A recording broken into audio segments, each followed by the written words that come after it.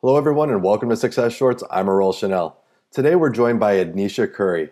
Edniesha is a former WNBA player with the Phoenix Mercury and the Los Angeles Sparks, and is currently an assistant men's basketball coach at the University of Maine. One interesting fact about Edniesha is she's currently one of only 2 women presently holding a full-time position as an assistant coach for any NCAA men's Division I basketball program. But Edniesha is so much more than her title, and that comes through during our chat. Like any good coach, Edniesha is motivating, exciting, and filled with wisdom and compassion. I had a lot of fun talking with her, and the way she spoke to some heavy topics made them so approachable. So I hope you enjoy our time with Edniesha Curry. Let's go.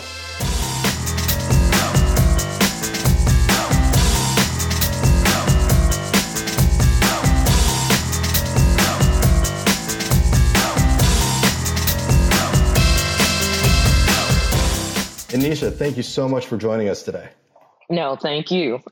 And I'd like to kind of kick things off with a little bit of perspective from you, because we're kind of coming out of a really crazy period that has had a really big impact on you professionally and personally. So I'm kind of wondering, what have been some of the struggles that you've seen from a coaching standpoint in terms of the young men that you're coaching, but also how has this forced you to adapt and to change during these times? This time has been crazy, but for me, exciting.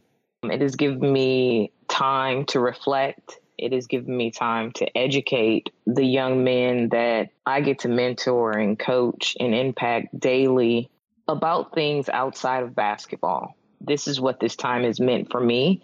And it has grown me as a coach. And, hopefully it has grown the young men that I've gotten a chance to impact in other ways with all the social unrest that we've had. So for me, it's been a great education experience, and it has brought me closer to our players.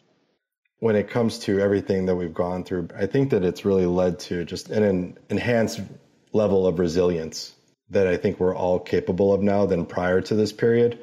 But one thing about the generation that you're coaching, and I've kind of noticed this through different conversations, is they seem to be so far more keyed in on the social component of this and trying to do something about that than I think older generations have been when it comes to this. Yeah, I think, they're just a little more engaged in the life they want. What people have to understand is the old way, the new way, however you want to frame it, these young people didn't grow up like that. So the idea of one is better than the other, for this generation, that's not a norm for them. They didn't understand it, don't want to be a part of it. And they felt the need to speak up. And, I enjoy being around them because in order for things to change, at every level, you need people to speak up. And it's inspiring what they're doing, because a lot of times, the younger voices are discounted, but they're definitely not accepting it this time. I just wanted to thank you for sharing a little bit about that, because, we're all in our own little bubbles and we assume that everyone is kind of experiencing things the same way. But it's interesting to hear just a little bit of the insight from a collegiate standpoint and what they're experiencing. And I want to dig into your experience a little bit now. You've operated pretty exclusively within the realm of basketball, probably since you were a little kid, I'd imagine. Yeah, pretty much. A lot of onlookers can kind of look at that and see it as one-dimensional. And I think that happens a lot with athletes, is we just see them as athletes.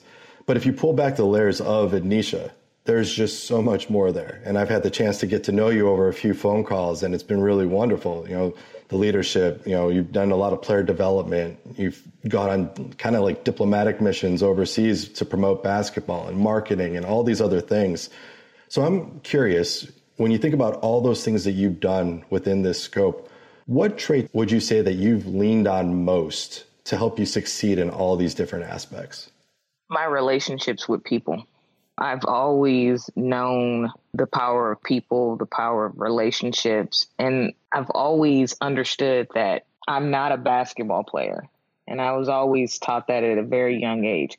You play a sport. That's not who you are. It's like a job. But who you are as a person goes everywhere with you. When I go to the grocery store, I'm not going as a basketball player. I'm going as Edniesha Curry. And that was instilled in me at a very young age. and understanding the power of relationships and people, for me, just that insight just allows me to understand that if I'm in marketing or if I'm overseas coaching or where I am now at University of Maine or when I'm working with the NBA, those are just platforms for me to use my gift, which is coaching, leading, impacting people. And it's just a platform for me to do just that. And I'm blessed that I can use a sport to do it. But for me, it's the relationships that I have gained and I've impacted and changed through sport. So when you think back at some of those relationships, what would you say are the relationships that have had the biggest impact on you and your own personal development along the way? Accountability, being challenged, always pushed out of my comfort zone. But the most powerful thing is love. I can always go back to any of my coaches, any of my close mentors, and that word and that feeling and that relationship around love stands out the most for me. And that's interesting that you pulled out the love, because I remember when we were talking not too long ago, we were actually talking about the opposite of that, hate. And I believe it was your grandmother. Yep. Who said that was like the worst word. It wasn't any of the other swear words that were out there, but hate was the one. And when you think about the lack of love or the impact that love has had on you, and you look at where we are today, how do you feel we're getting it wrong when it comes to hate and love? And what are some ways that we can try to embrace that a little bit more consciously so that we can get to where we want to be with some of the bigger things? I think it's understanding people. Building relationships are hard. I'll use my grandmother in the word hate and why she didn't want us to say that. I mean, this is a woman that grew up in the South. She experienced hate on a level that I couldn't even fathom. I can't even think about it. I don't even know how I could have handled that. But she still had so much love. And because she had that love, she was able to give that to us. And it's power in that, because she could have easily told us to hate. She could have easily said that and had every right to tell her grandkids to hate, but she didn't. And that is a strength and a love and a care for people that goes unlooked sometimes. Even though it was done to her and done to her family, she didn't want to pass on that to her grandkids or her own kids. It's so many things because love takes patience. Yeah. It takes a lot of patience to understand people. And people have to understand that loving people and caring for people does not mean that we will get along all the time. It does not mean we will be friends.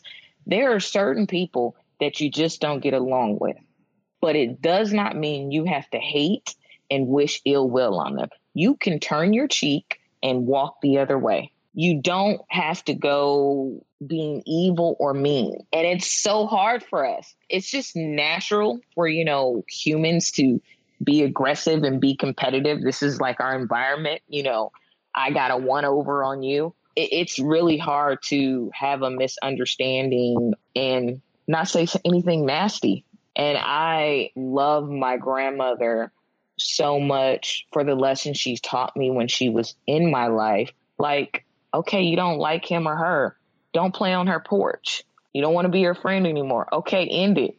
Go find someone else. It wasn't like an ongoing conversation to say mean things about why or that. It's okay. You grow out of relationships, you grow out of people, but those lessons have to be taught. It seems to be very hard for us to dislike situations or dislike jobs and not need drama, I call it. I don't enjoy it at all. So I can just be like, okay, we said our piece and this relationship is not working. Okay. And leave and not feel any anger or anything where I feel like I need to hurt somebody behind their back or to other people. It's power in being able to walk away and move on. It's not easy. I'm not saying it's easy, but when you truly have no hate in your heart and love, you tend to lean on the good pieces and grow from the bad pieces and move on without the mean stuff. Yeah. Hate is an absolute cancer when it comes to your mindset. So actually having a mindset where you're leading with love, and you can acknowledge the bad, but not letting it materialize into hate within yourself, which would then spread out. Yep. And infect everything else within you. It's a very healthy way to go, but you're right, it's not taught. We don't teach mindset in school. It's usually, it comes from great coaches, or Yep. it comes from having a wonderful grandmother like you had. That's where you get it, but it's a shame because I really feel like unless you have those people in your life, you can really go down a path where you do have hate and you do have bitterness and some of those things. So I'm glad that you had the opportunity to heed your grandmother's words, but not only that, I think that probably played a role in the fact that you've gone into coaching. Yeah, even when I fought it. I never want, it's crazy. I'm here and I'm using coaching as my platform because I did not want to be a coach. I was running from it. I mean, when my coaches were telling me you were born to coach, like it's like they saw like it came so easy to me, even at a young age. When they were trying to tell me to stop playing and coaching at 25, they were like, this is you. This is your, gift. I was like, there's no way I'm doing this. I am not leading anybody's kids. Like they say something to me, I'm probably going to go crazy. And again, another lesson that kept popping in my head is my grandmother. She would always say, when you're called to do something in your life, no matter what it is, you can't run from it. And I couldn't, no matter how far I ran from it. And then I just finally said, you know what, do what you're supposed to do. And I just bought in. I didn't fight it anymore. And I mean, here I am now. Coaching really is a calling, just like teaching is a calling in many ways. So you did hit on something as you were explaining a little bit about yourself and how you always saw yourself as Edniesha and not as an athlete. But one thing I did allude to there was the fact that I think we do look at athletes a little bit different than we look at other professionals. The perception that athletes are athletes and we pigeonhole them as just that. Why do you think that is? Because we're seen as entertainment. So sometimes when you're looked at as just a product that makes another person happy, for whatever reason, it may be, when we get outside of the way they don't see us, it's a problem. Because their only relationship with us is they're going to buy tickets, and they buy these expensive tickets to see you entertain them. That's it. Yeah. When they see us in other fields, it's like, why? I don't like you like this. And then you get those comments where they start saying, well, our tax money or this or that, we pay money and for you to do this, not to do this. And that's where the fall comes, because that's the value of athletes for a lot of people. College, high school, you name it. There are people paying to see a sport. They're entertainment. And when you have money and people are paying for something, sometimes they lose the value in realizing that we are people that have our mind, and we're more than the 48 minutes that you guys get to be happy about what we do on the court. Or if you're a lifelong Browns fan, sad about what you do on a field. That makes total sense. And I didn't completely think of it that way. But now that you're saying it like that, it's the same thing with actors too, actors and actresses. Once you get out of that realm where we're used to that, and it's really about having empathy and realizing that everyone is multidimensional. And one of the things that I wanted to do is kind of go down some of those experiences with you. You have so much to say on some topics because of your lived experience. And, you've been very active in the discourse over the past year or so. And I'm sure far beyond that, but that's as long as I've been aware of you at this juncture. So not too long ago, you had a couple posts about tokenism on your social media, on your Instagram stories. And I was just kind of reading through it and trying to, understand a little bit more about that. But I'm really curious, what are your feelings about tokenism? And what are some of the negatives that you feel because of the behaviors associated with tokenism? Wow. I'm afraid that it will be no action. I'm afraid that this is support now. Marketing campaigns, T-shirts, whatever you might want to name, that's support. That's change. No, that's putting a spotlight on something, just like going out and marching and protesting. It's putting a spotlight on it, but it's not actually creating change. That's my main worry, that what's the transition after it? Mm-hmm. What's the action steps after? Those are more important to me than anything. I want to see the action steps. Show me what your executive board looks like. Let me see your hiring Let me see the changes that you made after you said, okay, we have a problem. Right. And we do need to fix this. And we are a part of this problem. What did you actually change? Or did you just do that because it was a fad, it was a trend, and you didn't want to be left out? That's what I'm looking at, what I'm very aware of in these next 6 months to a year, seeing where the change actually happened with action, how these uncomfortable conversations that we're having now sparked actual decision-making. Change is decision-making. Change is not saying, okay, we have a lot of hate, we have a lot of issues, and we need to fix what's going on in the world. Okay, what actions?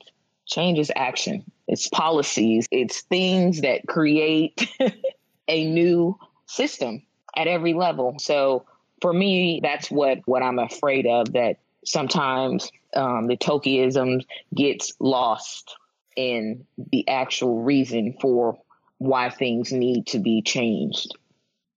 Yeah, so tokenism at its core, it's basically doing something to indicate that you are making a change without actually doing something substantial to do it. So, I mean, in the example that I think we're kind of concerned is, we do see like a rash of hirings, but if you invite all these communities in and you don't provide the structure and framework for them to excel once they're inside, to ascend to those higher levels, I think that's where tokenism is really such a big negative, is that it's so surface level that it's not true to intent.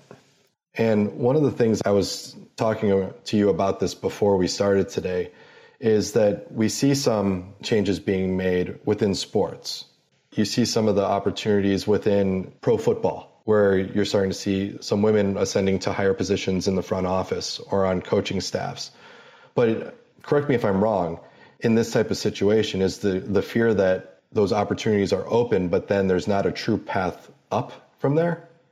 I think that it always starts from the top, and that's why it's so important to create a culture mm-hmm. in each organization that invites different communities in, because in business, in life, people hire who they're comfortable with. People hire who look like them majority of the time, their comfort level. So if you're only around certain people in certain communities, then that's your only pool. For whatever reason, your mindset is not going to go to anybody else. It's just not. So you're always going to go to your comfort zone, your pool. Mm-hmm. And that's why it's so important to create these diverse communities, because when you're creating diverse communities in a diverse culture of communities, now you're having diverse conversations and diverse ideas. There's different input. When you have different input, you have different ways to think about things in life and think about decision making. That's why I love the fact that I've lived in so many different countries and worked around the world, because I have so much input from so many cultures and religions and people of all types of background. It has helped me become a better person because I'm not locked in on one way.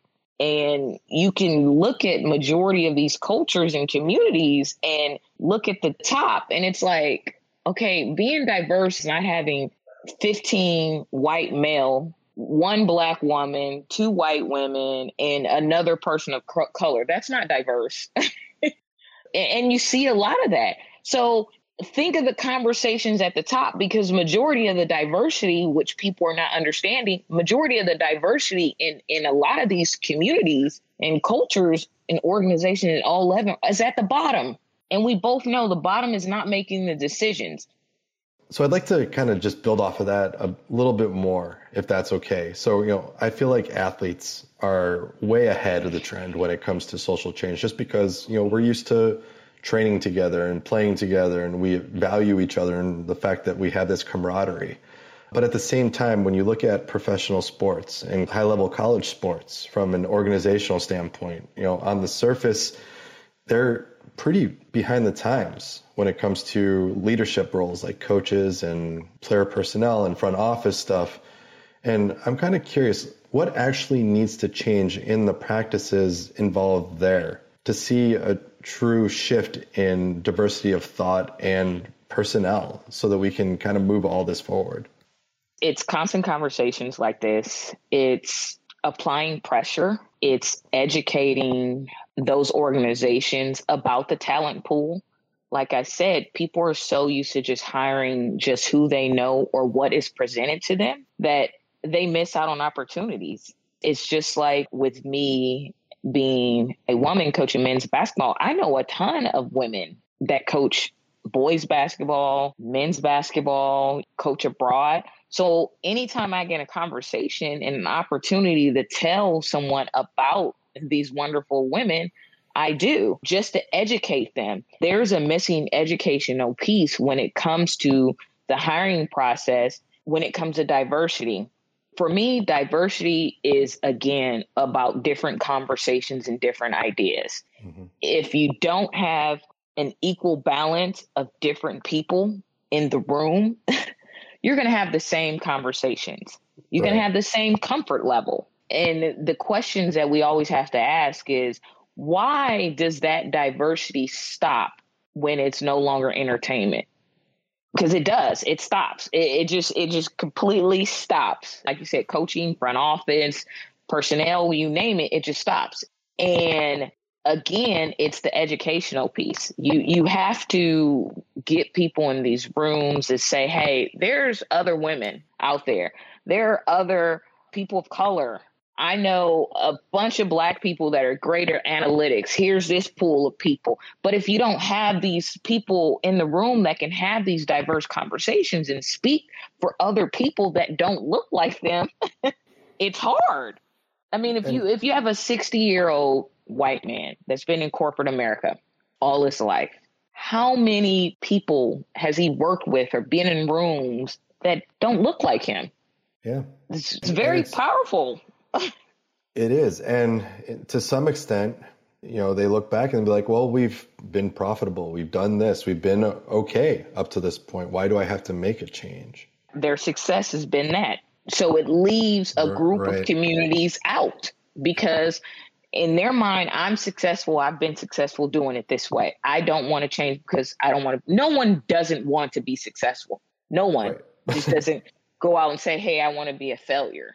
So we have to shake them up. And I feel like this generation has a different mindset when it comes to having hard conversations, the young athletes. And that's why it's so cool that we have social media and our athletes are speaking out. Our athletes are creating committees and groups on campus, and they're applying pressure to people that have kind of gotten a comfort zone. And they're like, okay, we have to change this. This is different. You're going to have different conversations. And I think that just makes us better. I think it makes every organization better. It makes us better as people. And it goes back to a lot of people don't know how to deal with people because they don't deal with people. And that's why sports is so ahead and it's so different. Like me, just think of playing 10 years abroad, living in 15 different countries. How many different people have I had to deal with and work with and grow with to be successful, to be where I am now? That's a lot of different people. That's diversity. And we have to get over the fear that certain communities mean that we're not successful. So you just shared a lot. I love what we just got into in that space. And it really does come down to creating more opportunities to have different people at the table. Because if you've ever sat around a table with interesting people, it's not because everyone says the same thing. That's boring as fuck. Oh my God, Jesus Christ! Yes, so you'd be like, you go to the meet, and those are those memes with the memes, Okay, you go to the meme, and you're like, you could have emailed me this. That's why. Right. So if we create the right type of table, life's just going to be far more richer. But at the same time, no one likes to be uncomfortable either. We like familiarity because we know what to expect in certain ways, and we get to put our guard down a little bit, and we don't have to have all of our energy going towards this. So I'm curious. So from a coaching standpoint, I was wondering if I could challenge you to give us just a little bit of a pep talk, motivating us towards embracing this change, because this is going to lead to so much good and so much new opportunity that it's going to just breed new success if we embrace this too. So I was wondering if you can do that for us to kind of close things out. Life is about change. Life is about learning. You cannot learn and you cannot grow being still, being in the same room with the same voices and the same minds. We tell our athletes all the time, you have to get out of your comfort zone. America has to get out of their comfort zone right now in order for us to grow forward, be better towards each other, and be a better country for everyone. Amen. Thank you so much, Coach. This is, You're welcome. I called you Coach. Everyone calls him Coach. I go to the doctor. I go to the grocery store. Hey, Coach. I'm like, hey. But thank you so much. This was great. You're welcome. And that's all we have for this episode of Success Shorts. Hopefully you found today's topic useful. And remember, have fun, stay curious, and keep it short.